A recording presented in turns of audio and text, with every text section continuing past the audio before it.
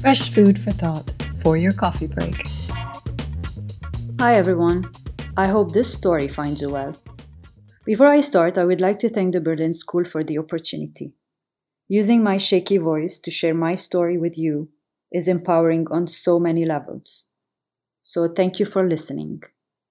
What you're about to hear is a short horror story of what's right with the world.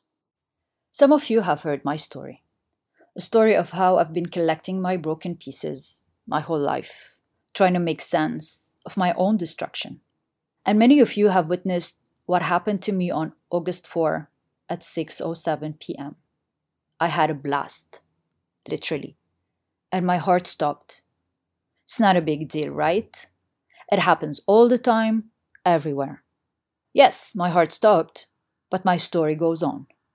All I know is that, just like you, I loved life, I laughed when I was happy, I cried when I was sad, I danced when the music was loud, I shouted when justice was not served. I fell, I rose, I fell again. I had my madness. I had my doubts too.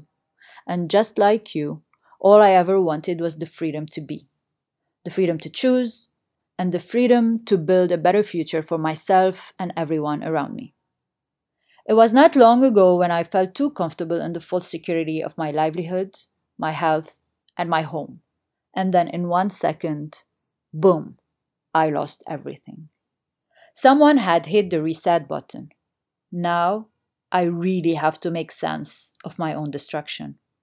Are you still there? It's me, Beirut, telling you my story, which could be your story too. This is a story of how unprepared we all are to face the rapid changes in our cities. A story of a human race with no arrival sign, so we keep running without a clear destination. A story where each and every one of us keep asking questions like, Wuhan, what have you done to New York? New York, what have you done to Beijing? Beijing, what have you done to Hong Kong? Paris, Berlin, Sao Paulo, London, and the list goes on and on and on. On a global level, it took so many pandemics for us to get in touch with our reality.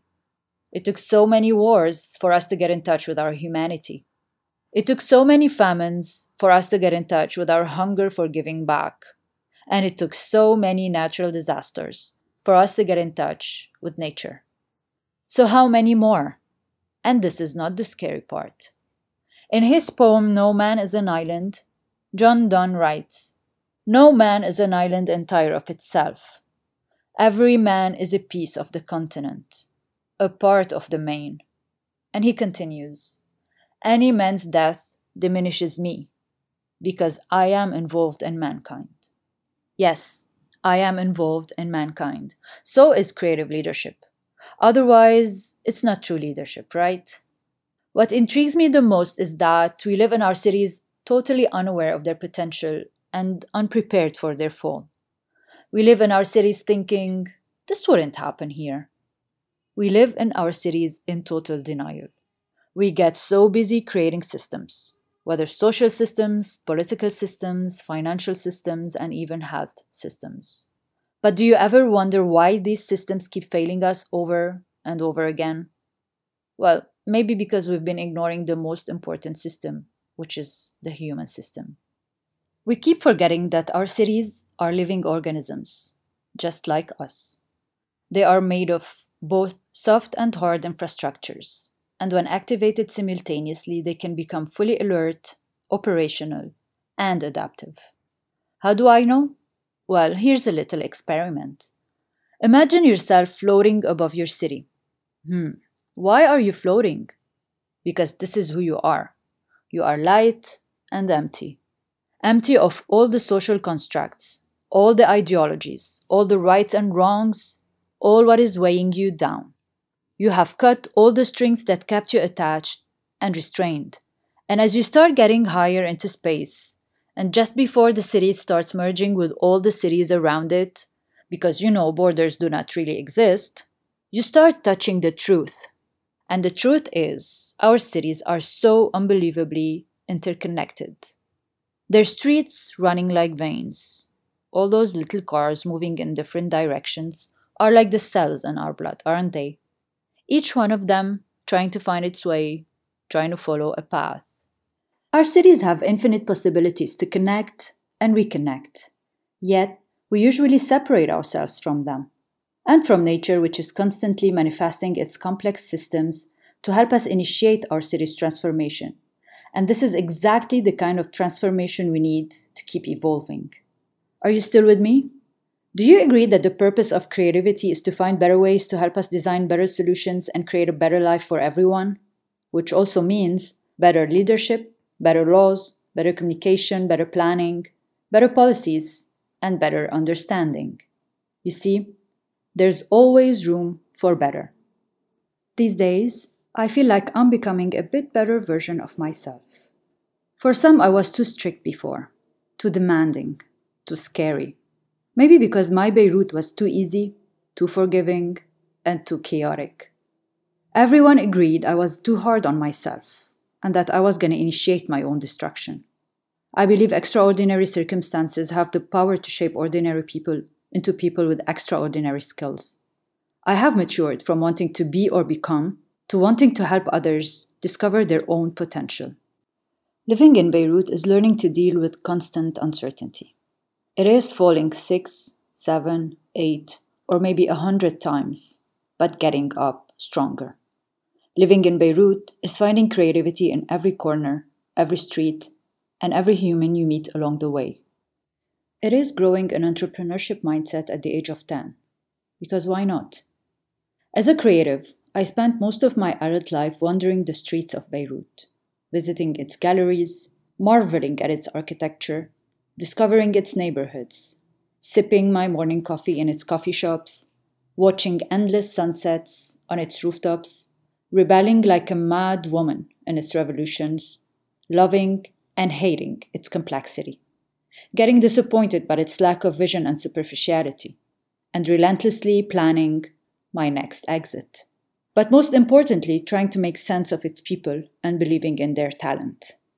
Dissecting this city, going deep under its skin and discovering what makes it authentic, creative, and resilient is the only way to help myself make peace with its past, appreciate its present, and try to contribute just a little to its future. Even though today, my people are done with being resilient. They are done with falling and rising from the ashes. But they are definitely not done with searching for a better future, and they are doing it right now as I share my voice with you. Now I'm convinced that destruction is essential for growth. I believe that our cities need to be more inclusive, more lenient, more inviting, and more humane. How do we do that? How do we increase the value of the human system? How do we ensure a healthy evolution of work and life? Well, we build bridges. Bridges to connect talents through their hearts and minds. We build bridges between our cities of today and our cities of tomorrow. And it starts by having open dialogues to connect, engage, and shift mindsets. Today's unprecedented crises and challenges are not the end of Beirut, nor any other city. They are just the beginning. I'm sorry it took me so long to reach this point, and I know I promised you a short horror story of what's right with the world. So here it is. We are becoming more aware of our interconnectedness.